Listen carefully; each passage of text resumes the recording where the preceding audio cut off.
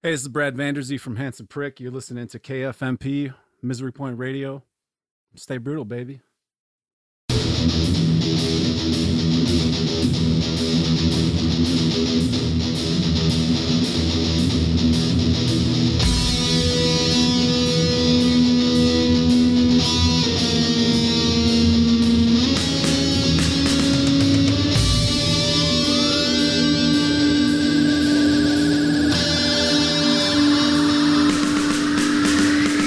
Welcome back, pricks! Thanks for joining me again on Misery Point Radio. I know it's been a while since I provided you with the depravity you crave and the degradation you deserve. And I'm sorry I left you alone in the wasteland for so long, but what can I say? Sometimes life just gets fucking crazy. Now, the reasons for my absence are not that exciting, so we'll just say I was on a not-so-top secret mission, and that said mission is still underway. So I'll do my best to give you some more content whenever the opportunity to break away presents itself. And in the meantime, let's take a journey to a shady facility where the plastic babies live. Today's guest, is Brad Vanderzee, the mad scientist behind epic grindcore band Handsome Prick. Now, you may remember about a year ago, we were joined by live vocalist Justin Juice Wallace, and during that conversation, he alluded to some new material being in the works. And now, Brad is here to give us all the gory details of that new album titled Plastic Baby Living Facility. And if that album title doesn't put demented visions in your head, well then you just don't deserve to be here. Brad gave me the rundown on the recording process, the band's approach to songwriting, the inspiration behind his lyrical poetry, and the origin of the album title, even though he didn't want to. We also got a little bit of band history, discussed his love of grindcore, and recapped their recent experience playing their first show in over a year. Needless to say, I'm a huge fan of Handsome Prick. Or am I a handsome fan of huge pricks? I'll leave that up to you to decide. Either way, this conversation was an absolute blast, and I'm excited to force it down your throat. Share it with you, along with a couple of awesome songs off of this amazing new album. So, put that doll's clothes back on, pull your pants back up, and prepare yourself for the next round of Olive Branch sodomy. Here it comes. All right, bitches, check this out. I am here hanging out with the mastermind of the modern grind, the official narrator of the fall of society, and the handsomest of all the pricks. So please welcome to Misery Point Radio, Brad Vanderzee. Brad, thank you, brother, for joining me. I appreciate you hopping on today. Thanks, dude. You say that's all the boys, I'm sure, but I appreciate it. Thanks for having me. Well, yeah, of course. I do Nice say shirt. it to all the boys. Hey, I know a guy, which is really funny. So, I think I'm looking at you now. I see you face to face. You're pretty fucking handsome. I know I told Juice he was pretty handsome, but I don't know. That was before you met me. No. Might have to be in a Juice Brad sandwich. I don't know. Hey, everything's up in the air right now, guys. Options are limitless. It's COVID. I'm going crazy. What are you going to do? So, yeah. Shout out, of course, to Juicy Juice, Mr. Justin J. Wallace. Christo. Yeah. Yeah, doing his own stuff over there with the Juice Pro and the JP Dub and all that cool stuff. So I definitely want to spend a lot of time talking about your new album, of course. But before we do that, and before we drop our IQ points by actually having that conversation and going down those rabbit holes, let's talk a little bit about the man, the myth, the legend. And we'll also talk about you. So how did you get started? Give us a little bit of the history. What got you into playing music and all of that good stuff? Oh man, I don't even remember anymore. I just I was always interested in it. I always wanted to be in a band. And as soon as I could, I did. So I think I got my first band together when I was like first real band that I recorded with when I was probably 12 or 13, and we recorded a tape. I was the singer. We were called Treason, and we played a bunch of shows, and we made 2 albums. One of them got put out, one of them didn't, and then I was into all the punk stuff, and I started growing out of that. I started listening to Cannibal Corpse, and that all my punk friends didn't like that. And so I kind of alienated myself, and then I started playing drums a lot. And then as soon as I could form a kind of grindcore band, I did. And Yeah. I've been playing drums ever since, you know? Yeah. Well, so for you, the early influences really were kind of on the heavier side of stuff to begin with then. So the punk, the grind, Yeah. and I guess choosing that avenue for you to go down with the grindcore. I mean, clearly there's a ton of money to be made in it, and clearly you get all the chicks. But besides that, of what the grindcore is, of course, known for. It's kind of that happy medium. It's like it's the punk, it's the death metal, it's just the hardcore, and all that shit kind of rolled up into one. So as far as an aggressive style of music, I think the grind really encompasses all of those elements. It made total sense to me. It was like I liked all the fast, aggressive, nasty punk. Faster the better, you know. Yeah. Misfits, Circle Jerks, Minor Threat, and then it was like, oh, here's some heavier, faster, even more angry stuff, Deicide and Suffocation, and no one else really saw it that way. So I was kind of on my own with that, especially in, Northwest Indiana. There's not a whole lot of you're in what Dyer, right? Is that the name of the town that you guys are in? Yeah, I'm in. Everyone else is kind of around here, kind of all over the place. Yeah. It's funny you mention, bands like Suffocation, for instance, which I'm a huge fan of Suffocation. And one of the early pioneers, I think, of the death metal scene, and they still have a lot of grind elements to it. And Deicide being the super overtly hyper Christian band that they are, really actually had quite a bit of grind elements, at least in the first two albums, although later on I don't know what the fuck happened. They did some crazy stuff. But I think when I think of grind, I mean, I'm kind of brought back to the early era of the earache stuff, like the Napalm Death. Yeah, absolutely. And Brutal Truth. Hell yeah. So I mean, I hear, going back and listening to some of your earlier stuff, like Enlarged and stuff like that, there's definitely a really definitive influence that you can hear from some of that early era stuff, but there's definitely Suffocation there. There's definitely Brutal Truth. There's definitely Napalm Death. Oh yeah. But then you see, kind of some more traditional death metal elements kind of mixed in, especially on this newer stuff. You hear some, for instance, Morbid Angel influence and some Cannibal Corpse influence. And that's strange. I never got into Morbid Angel till like recently. I don't know, for whatever reason, I never cared for him. And, you get older and then stuff you like passed over initially is like, oh, this is actually good. I don't know why I didn't like Morbid Angel. It seems too like I thought it was too clean or something. It wasn't as abrasive as like Butchered at Birth or something, or, as pissed off as Deicide. But I've been really getting into that stuff. I don't know if it influenced me writing the last album, but they're killer. yeah, they have I think one of the things that, especially as we start digging into this album here in a few minutes, that I noticed that the Morbid Angel vibe that I get is really more in terms of like the time signature changes and the kind of the really slow, grindy passages that almost get into Doom territory for some parts. Reminded me of, for instance, stuff off like Blessed Are the Sick or Covenant, like that era.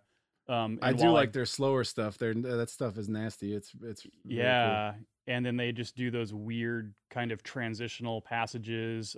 So I think and that's, as I listen to the new album, that's I guess kind of what I get really at the end of the day is the early stuff was definitely just super aggressive and super chaotic, and this is that, but also quite a bit more refined in the sense that we're seeing, I don't know, a lot more like variants in the kinds of guitar parts. For instance, there's some slight harmony passages and really cool use of those kind of immolation style pinch harmonics, which I like quite a bit. And I also, one of the things that I notice, especially in getting into like almost like the kind of bringing it back to the hardcore punk with like some of the vocal passages, especially in the last cut on the album.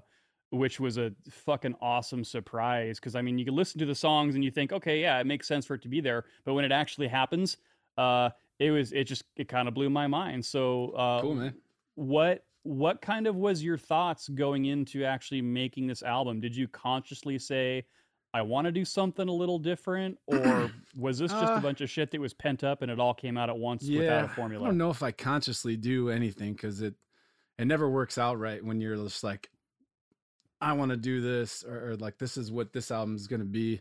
I think it's just where I am as maturing as a songwriter and getting older, and right. Just not giving a shit, kind of about, just kind of trying to lean into more natural stuff for me, doing, not being afraid to go slower, it's just like, stuff like that. And, this is our first album with full lyrics. So it might sound a little more like, I don't know, composed. Yeah. Yeah. Because when you actually have to write lyrics, like, your laziness can be like, all right, I'm just going to let this part chill with no, no vocals. Whereas if I'm not writing, lyrics, I fill every beat of every syllable with vocals. And it's just like, I you listen to old albums, it's like, I like that, but it's kind of annoying. But it's, this is more like structured and focused, I would say, which is kind of the point of everything, just trying to be better at what I do, and just trying to lean into my weirder ideas, instead of just, I've done tons of grindcore stuff, and it's like, I could do that all day, and I like it, but it's like, try something different a little bit. Yeah, blast beats and screams and all kinds of crazy stuff. Speaking of songs that have vocals that aren't really vocals, it kind of reminds me of, especially like the early Obituary, where absolutely, John Tardy has one of the most recognizable voices and in metal. And, those first couple albums, really, it was just kind of random words thrown together. And for him, it was all about the pattern and kind of how the vocal fit with the music. And it wasn't really about what was actually being said as much as the vibe of the song. Now, they were probably better off without lyrics, I think, Obituary. I mean, yeah, I'm not looking for any depth when I listen to Obituary. Yeah, you're not going to read the Obituary lyric book and decide what direction you want to take with your life. I'll check it out, but well, I mean, really. the Handsome Prick lyrics, they are pretty life changing. I mean, think so? let's just let's kind of break this down for a second. All right, so first and foremost, I would like to share this masterpiece with you. Look at that. And I like the sleep side and the woke side. Very, very, very apropos for the time. I have the baby head right here. Actually, I bought this off eBay. There's the woke, and is that the official baby head? Yeah. And of course, the sleep side. I took the pictures for the labels. Yeah, and I appreciate you guys devaluing this for me by scribbling your names on it, which was also super cool. I also like, this super badass purple disc with the creepy baby head on there. So bruised uterus. That's amazing. But speaking then of lyrics, probably for the first time ever, look at this, a full 2-page lyric sheet. Even though these songs are roughly almost all of them clocking in at very close to 3 minutes and 30 seconds, I don't know if that's a formula that you guys use or whatnot, or just a fucking coincidence. But everything's accidental. I look at the length of the song lyrics, and I'm like, it's not like 3 lines. I mean, I would like to say there's substance to this, but I mean, what the substance is, I'm reading them. Some substances are identified in here. But I think one of the things I notice about your, and predominantly this is you being the lyrical genius behind Handsome Prick, is I wouldn't say that. Thank you. Kind of humor as a way to comment on society is kind of an overarching theme, I think, in all of your music from what I have been exposed to. Yeah. And I say exposed because really I feel very exposed reading these lyrics right now. Because you read it naked? Yeah, sure. And I also want to mention that I'm very happy to have gotten my hands on your package. This is a very nice package I'm holding. You dirty boy.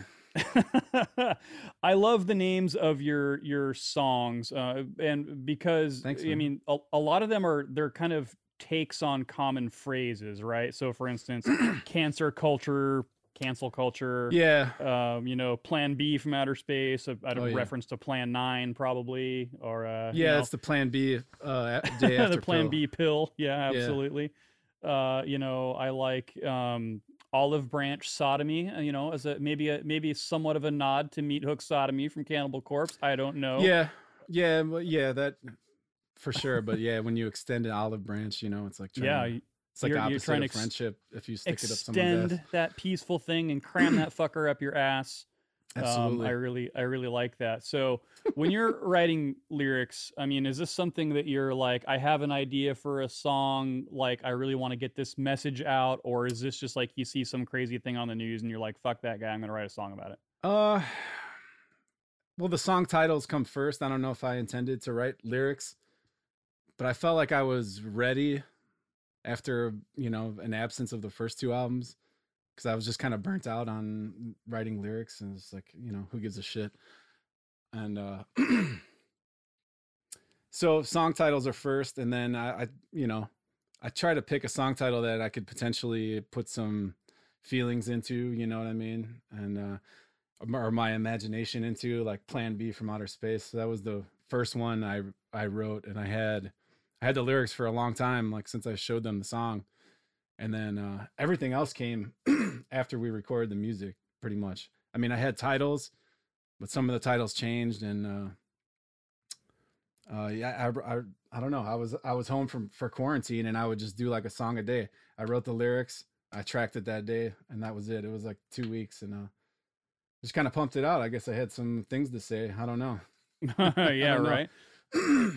But well, there was a so if I'm reading it properly off my memory, I want to say that it says it in the credits somewhere. You recorded what from May or so of 2020, which was kind of we'll call it the first phase of the quarantine. So is that kind of when you started writing this project, or was there kind of stuff already in the works? Are you talking about the lyrics or any of it? Kind of how did that process no, we had been go? working on it for a while. It took longer to get this album together, not creatively, but just as far as like personal life goes. Like we went through, you know, my guitarist Zach changed his job. He's got a much more demanding job. He had a child. You know, everyone I know fucking died, so that took up a lot of time. Yeah, fuckers, quit dying. I know, selfish of them. So, you know, just real life, and you know, just trouble staying motivated and focused on everyone's part. But we finally got it together, and then we're like, all right, we're gonna book studio time. And then the fucking pandemic is just like, God damn it, someone doesn't want this album to happen, you know? Yeah. So but fuck it, man, we did it, and it was killer. I don't know, I'm happy with it. Yeah. And so lyrically, then you were saying that you were just kind of pumping out lyrics. So I'm taking it, what that means is you basically had the songs written, songs done, ready to go, and then the lyrics, you kind of were like, let's just get these fucking lyrics done so we can record it, and then you blasted them out. Well, no, we recorded the whole album, and then I had the tracks to record, you know. So okay. Yeah, it was all done, and all the titles were in place. And I had thought, I had known for a while that I was going to try to write lyrics for everything, and I was feeling pretty inspired about it.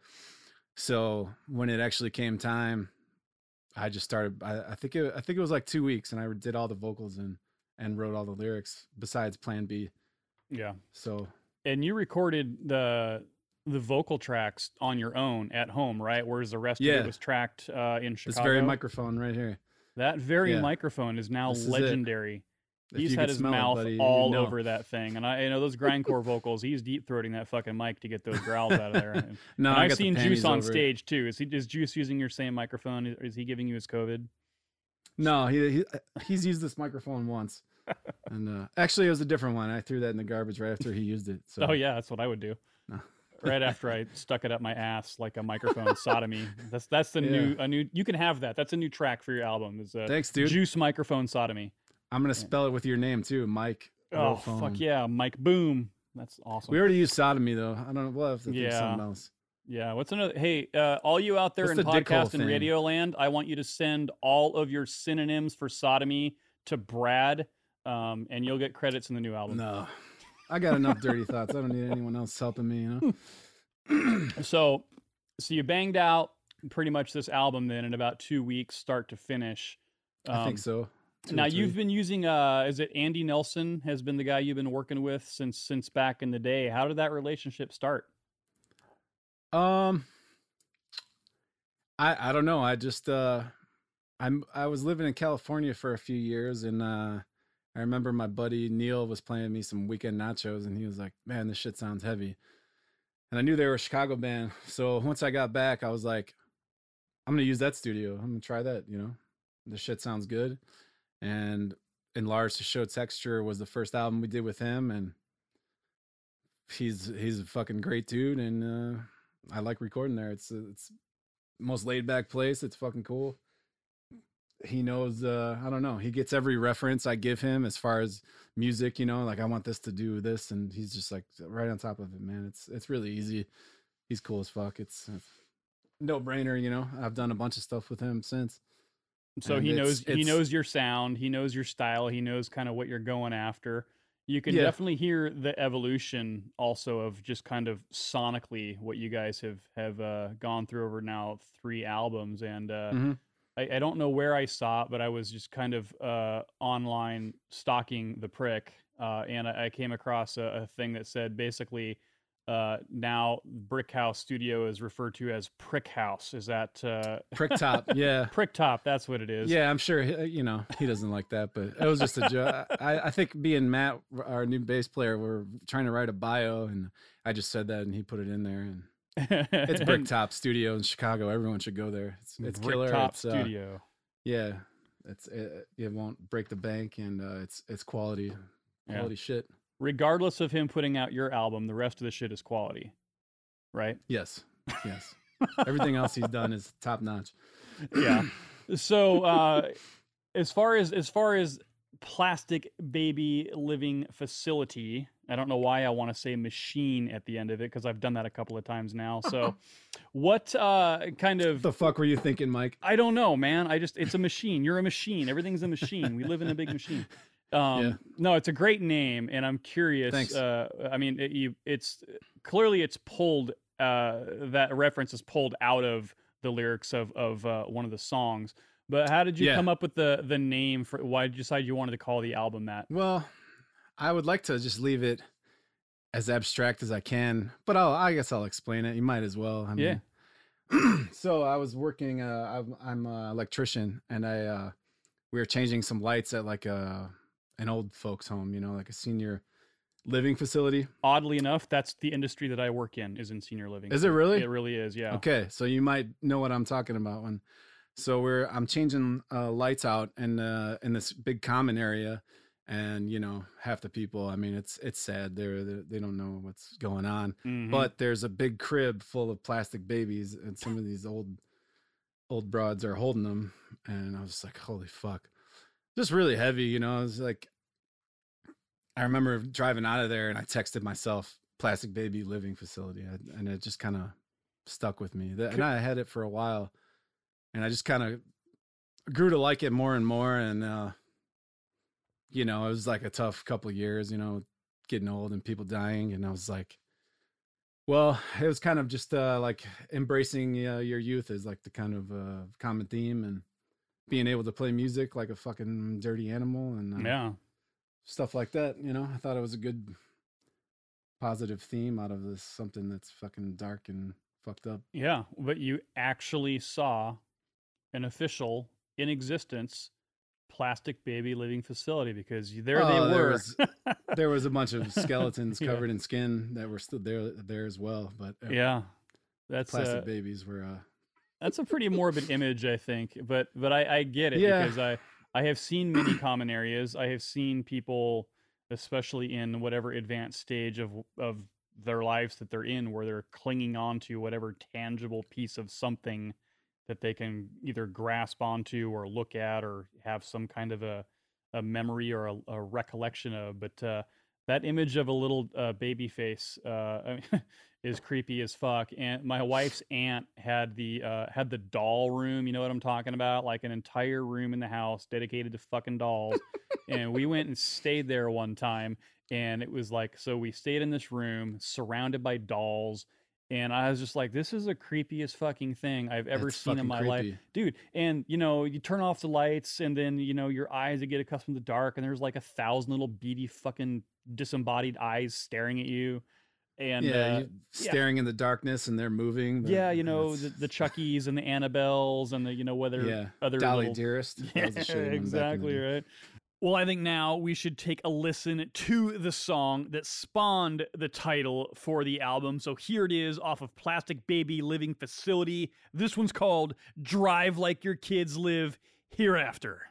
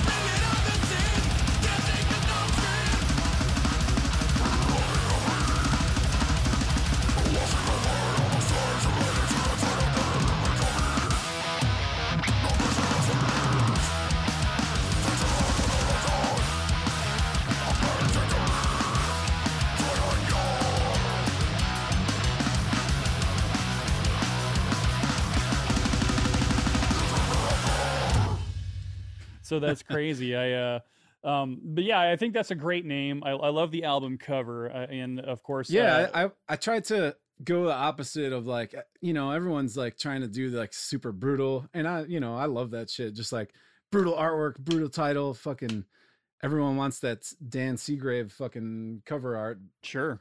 So I was like, well, real life is dark enough, and I try to go a little subtle with it, and it's like, and more simple with the artwork. The artist that we always work with, Mike Miller from DeKalb, I had given him some. This is the only album I like actually had an idea, which I was like excited about as far as artwork and like concept. And I had this big thing like a baby crib with like a bunch of plastic babies and like old ladies' hands reaching in, and he just started throwing me sketches, and he sent the shots of the babies, and I was like, that's it. And he kept sending stuff, and I was like, no, that's it. And I think he wanted the back cover to be the cover art, and I was like, no, I just want no logo, just the fucking babies. And then we worked on the color. He sent one with like natural skin tones, and I was like, no, I don't want to make any racial commentary. I want fucking green, purple babies, and I don't want to fucking deal with any of that stuff because everyone's going crazy. Yeah, your babies are racially and gender neutral. So yeah, right. I'd rather go that way. I'm not trying to, You're not trying to make a political statement with the plastic babies. I get it. I would hate to make a political statement.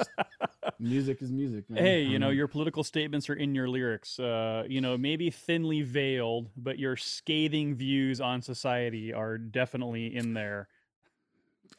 Maybe so. I don't do that intentionally. I'm kind of like just my perception of things, and yeah, not trying to make any statement or anything like that, because there's enough people spreading their opinions, and who gives a fuck, I just want to make some cool music, I just want to make some music and make funny songs and have there you go, awesome funny dark covers. Shit, man. The fucking that's how I deal with life. Personal opinion, like I like all kinds of bands, all kinds of music, metal and otherwise, and Same sometimes here. I think people try to read too deep into the messages that artists are trying to send. It's like, hey, it's just a fucking song, dude. And people are going to interpret shit the way they're going to interpret it. But what I like about your style and the band is that you have these lyrics that they're just crazy. I mean, if you read them, it's awesome. It's a pile of funny shit lumped in together, and you can make what sense of it you want. But I think the message I get is shit's fucked up. Make what of it as you will. It's just a right. It doesn't have to be a super serious thing. Yeah, I'm just a street reporter, like Eazy-E. You know what I mean? I just try to, I get that. You remind me of Eazy-E.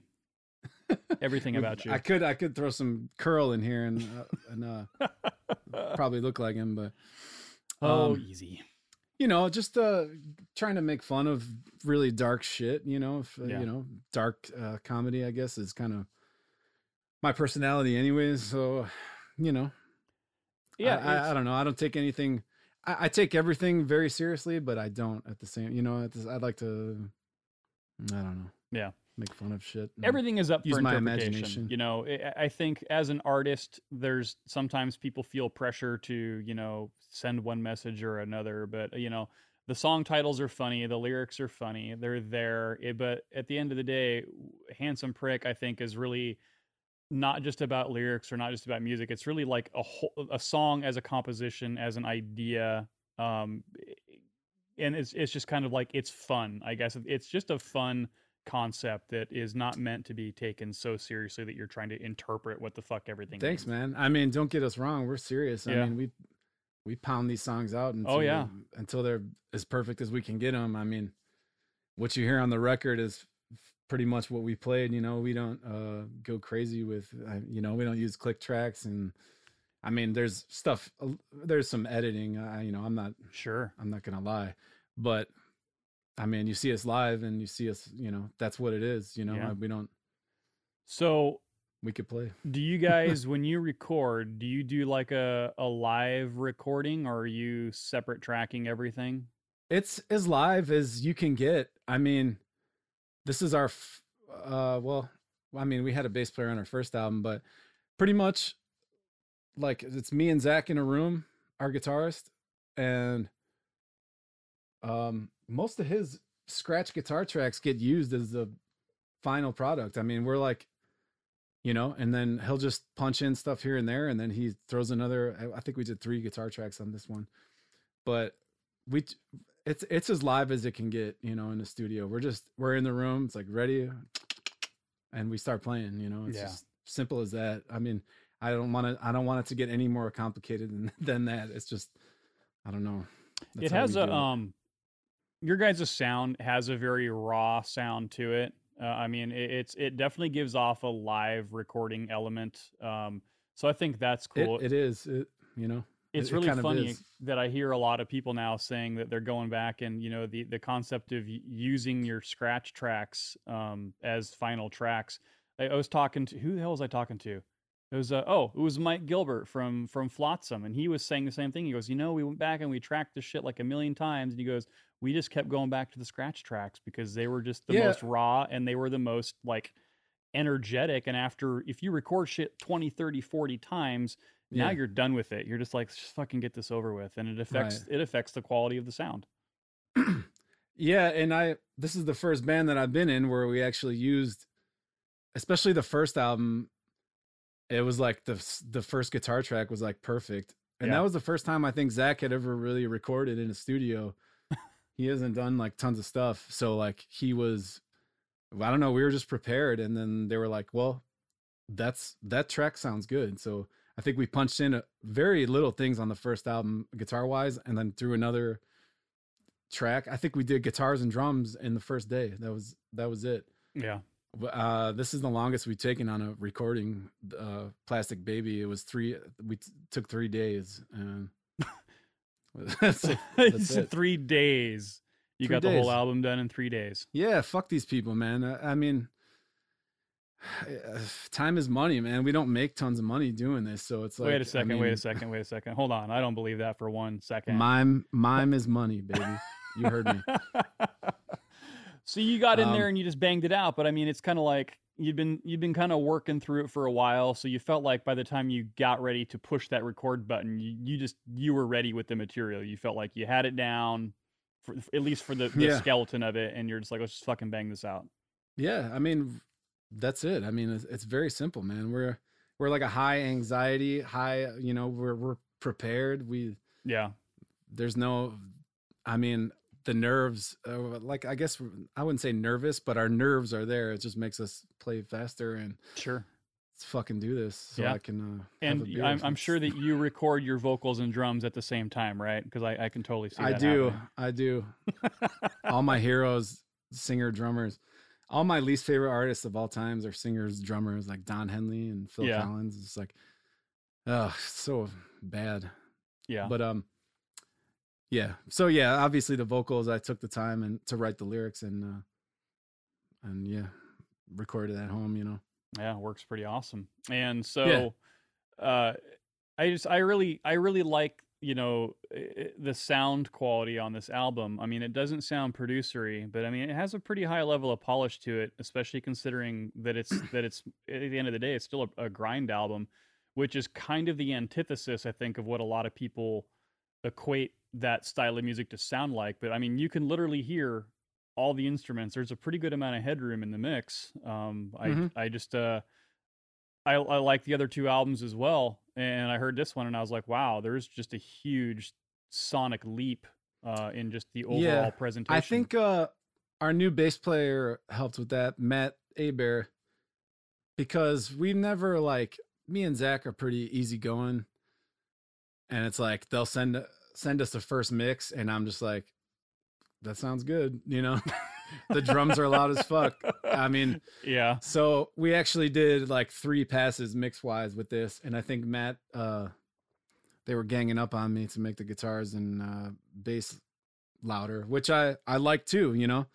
I like the mix on this album probably better, but you know, we're just really like, quick, do it. That's a good mix, fine. And then of course there's little things here and there, like I want the ride cymbal up, and I very much listen to music as a drummer, you know what I mean? So it's like I have a hard time, helping everyone else out in the mix. You know what I mean? So I think the addition of Matt and them ganging up on me about the mix helped the album overall. And we did 3 guitar tracks this time, which we've only done 2 on the first 2 albums. So yeah, it came out heavy. It sounds good. I like it. So like a stereo and then a center was kind of the concept with the guitar. I couldn't tell you. I don't know. I don't even know if he used the 3rd track or if it was just the mix, the overall bringing stuff up in the mix. We'll talk about it next time we make an album. I'll talk to Andy about what he did. Yeah, what he's doing. But you know what I mean? I really don't like to nerd out on the. Oh, well, that's okay. I'll nerd out for you because I mean, I can only tell you what I know.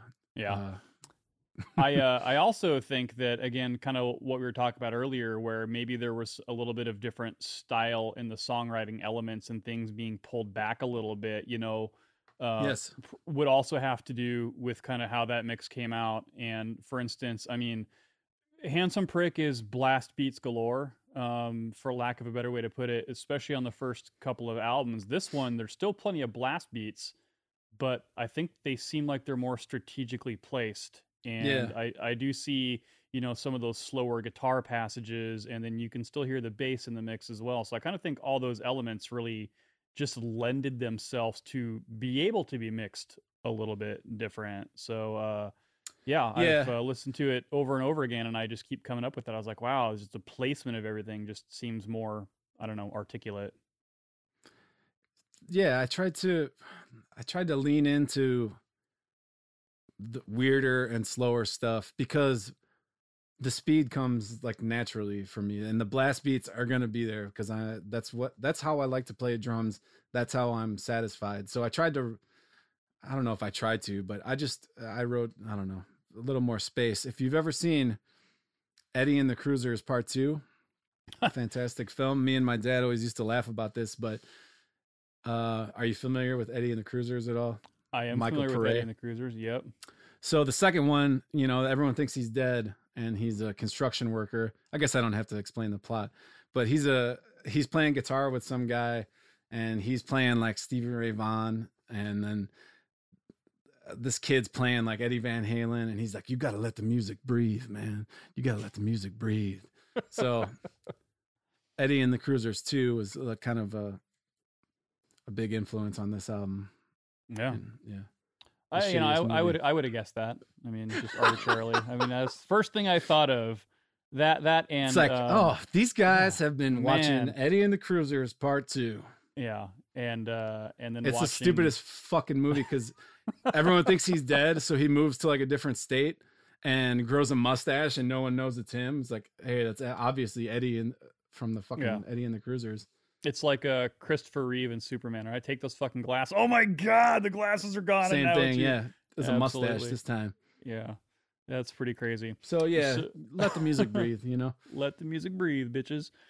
So here we are. We got this album. Things are kind of opening back up, and now you got to play a show. I know, recently. Man. And so that it had been how long?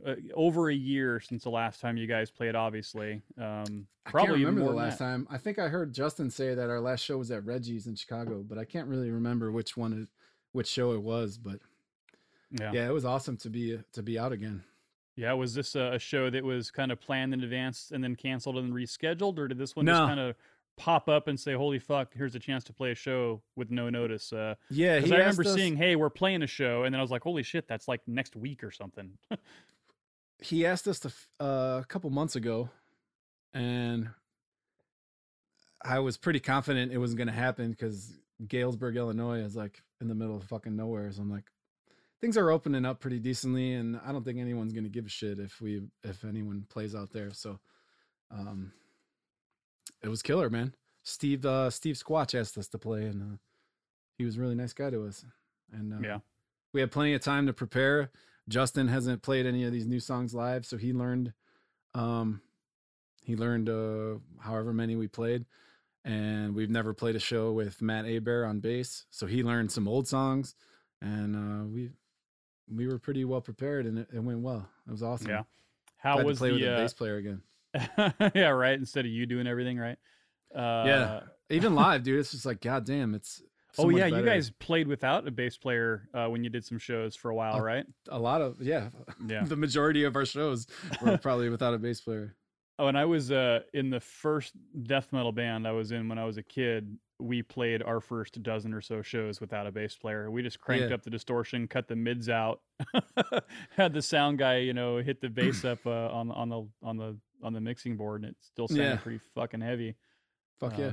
But there is obviously something to be said for having that element in a live situation. So, and then what was the crowd like? I mean, was there a limited amount of people they let in, or how did that it was work? kind of it was at this place called Willis Steel Corporation. It's like an old steel factory, and I'm glad the weather was nice because it was basically outdoors. It was like all two big garage doors open.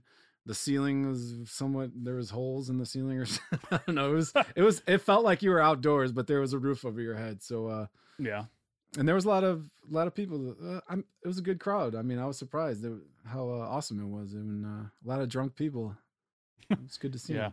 They didn't have to turn away 20, 30,000 people that you guys were expecting, and no. No, it was more people than I anticipated. It was awesome. Yeah. I got to see a lot of friends that I haven't seen in a long time. Sean from Putrid Pile, and the guys from Sexual Atrocities, all my cheesehead friends, Yeah. up in Wisconsin. Sexual cool. Atrocities. That's a great family-friendly name for a band. I really like that. Yeah, it gives me the warm fuzzies. I hate telling people my band name, but like people that you work with that don't know anything, it's just like I would hate to say Sexual Atrocities. I'd make up a fake one, I think. Yeah, we're called the Warm Bunnies, the Fuzzy Bunnies. Yeah, we're called I don't know. Yeah. But that's great. So the show went good. It was well received. It was a blast, I'm sure. What do you have more shows planned? Is anything in the works right now? Nothing. No, we were offered a show, but we couldn't do it because of work schedules, and hopefully there's more. It seems like stuff's opening. I don't know. I'm dying to play. I love it. I love practicing, and when we have like a goal, it's easier to get everyone here to play, and sure, so yeah. I think that the idea of shows coming back, I think is a big deal for a lot of people. Everybody's been kind of pent up, and obviously everybody wants to be safe and this and that, but things getting back to a point where we can start anticipating shows happening again, even if it's in a limited capacity.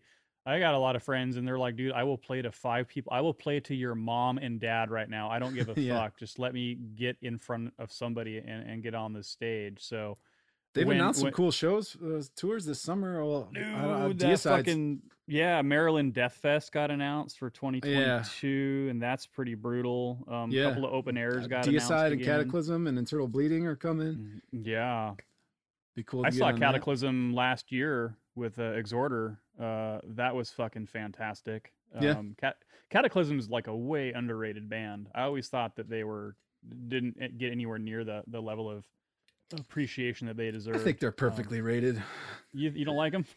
I love Cataclysm. I like a lot of their stuff. I love the old stuff with Sylvain on vocals. Yeah, and I like a lot of the stuff with Mauricio on vocals too. But I haven't kept up with them as much. I don't know. Their last album I actually listened to. It sounded pretty good. It's hard to keep up with all the bands. There's a lot of new bands that come out. It's really funny when COVID hit, things got put on hold, but then you also saw a lot of new projects start, like, oh, hey, now I have time to do this. Let's start this fucking project so that, when things open back up, we'll be ready to go. And all of a sudden now there's 5,000 new bands to, ton of shit. Yeah. And then a lot of the bands are actually from members of other established bands who now have side projects. And it's like, oh, hey, look, you're in 12 bands now. So yeah, good for you. When they're going to call them underground bands, but they're just, they're not really underground bands at that point, are they? So after that show was over, you got a chance to play for the first time in how long? What did you leave that stage feeling like? Was it just like, oh my God, I wish this wasn't over, or I just can't wait for the next one? Man, we had a tight set orchestrated. It was like they were like, you got an hour to play. We ran that set into the ground and like we barely stopped. I think I saw Justin post that the full show is going to be on YouTube. I don't know if someone filmed the whole thing or they're like piecing it together or whatever. I've seen a couple of footage from different people, but it was a killer set, man. It was a long day. It was like we drove there. It's like 3 hours from my house, and then it's like we were set to play at like 10:40 at night, and the whole thing ran behind like a fucking hour and a half. So that's a long time to sit there with a bunch of drunk people and not get drunk yourself. So right. But it was good to play, and then band played after us, and then that was about it. Yeah. They actually triggered my kick drum, which I've never done live. The guy was like, "Oh yeah," he's like, "Put this in your kick drum." I'm like, "I don't use triggers. I've never." It's like, "Well, it's easier for everyone." I'm just like, "Oh, okay." I don't know how this is gonna fucking work. So I've seen some of the videos, and it sounds pretty good. I don't know. Seems like it skips once in a while. So, I mean, if you see the footage and you're like, this guy sucks, then it's not my then fault. We'll blame the trigger. Yeah. We'll blame the sound just guy. Mic it up. And I had no monitor back behind me, so I couldn't hear anything, at all. So, the monitor was blown out. But, man, all those people stuck around and a bunch of sick bastards. It was awesome. It was cool. A 1 hour Handsome Prick set is the equivalent of like 75 songs, just so you guys know. I mean, it's pretty demanding. It was like getting ready for a boxing match or something. We were just like running the set, timing it, just, I don't know. We over prepare, but that's the way we hold ourselves to a higher standard. Those songs are, at one point I fancied myself a vocalist and I listened to your songs and I'm like, those are pretty vocally demanding songs. Like I sure as fuck couldn't do that. It's, on a recording, it's one thing, right? Cause you can work the studio magic if you want to, but in a live setting, pulling off all that shit back to back to back to back to back to back for an hour. Justin had to have just gone home and thrown the fuck up or something. No, he's a pro. Yeah. He could do it, man. I mean, I don't know if I could do it myself, because I do it on the albums, but I do like long takes. I don't like to just I don't edit a lot of shit, but I've never like sang a whole death metal song with a band. I don't know where I would stand with that, but Justin does every fucking piece, and even if I was to do it, I would probably dumb it down a little bit, but he does everything. I don't know. He's a crazy fuck. And Matt's doing vocals now too. It kind of helps him out, so it's cool. We're more of a band now, I think. Like a real band? Real band, yeah. Look, Mom, in a real band now. I'm a handsome prick. Yeah. Well, that's awesome, man. So, things are happening. Album's killer. Shows, we're at the starting point now and things are happening. So I guess what else do we have to look forward to from the Prick this year? I know that you've got some stuff you're not ready to talk about yet, obviously, but what are we going to be doing? As far as Handsome Prick, I don't know. We made some new shorts. You can buy those for the summer. They surround your prick with the prick. There you go. And you can really show some print with these bad boys, let me tell you. They're very silky. Yeah. All the ladies will come chasing. But we did some covers before Matt joined. We did 3 songs. I want to get back in. I have some songs picked. Just a matter of getting everyone over here and learning them. We'll probably go to the studio and do 6 more covers. I'm writing new Prick stuff, but just kind of taking it easy. There's no rush.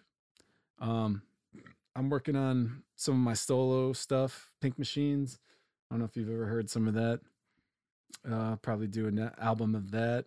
I do a horror punk band with my buddy Neil, and he doesn't know it yet, but I'm writing some stuff for that. So I'm going to hopefully demo some stuff and shoot it his way soon, and maybe do some more of that so you can hear my beautiful voice soar across the universe.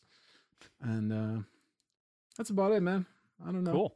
That's it. I wish there was more, but I think that's plenty. I mean, we've got the inside scoop on the new album. That's fantastic.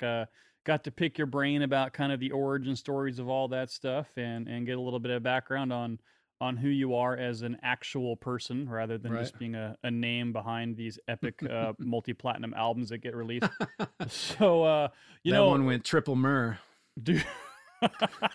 The Purple album reminded me of South Park, like triple myrrh. Yeah, right. And I got Christian number records. 065 out of 236. So I nice. mean, who got number 69? I just have to ask the child. In Jerry from Elbow Deep actually got it. Do you know Elbow Deep? They're a Chicago band. Okay. They're a killer band. He bought one. I was talking to him, and then I just happened to grab one. It was 69. I'm like, there you go, Jerry. There you go, Jerry. And beautiful. That's a legend right there. So well, hey man, this has been an awesome fucking time hanging out with you. For sure, man. You glad to talk to you, man. Anything else that you want to leave us with today? Anything you want to say to the world? Any wise words of encouragement to the lads and lasses out there who are struggling in the universe? I'm trying to think of some Gigi Allen song titles or lyrics I can bring up. I don't know. Stay sleazy. Stay strong. Yeah. Stick a banana up your ass and then fucking eat it. You know, stuff like that. Keep it dirty. You know? Stay brutal. All right, ladies and gentlemen, and the rest of you filthy fucking people. Thanks for hanging out on Misery Point Radio. Thanks to Brad Vanderzee for hanging out on Misery Point Radio. We will talk to you all in the wasteland very soon. Have an awesome day, guys. Thanks, Brad. Thanks, Mike. Killer, man. And before I forget, make sure you guys follow Handsome Prick on all their social media sites and do the same for me here on Misery Point Radio. Now I'm going to leave you with one more song off Plastic Baby Living Facility. This one's called Cancer Culture.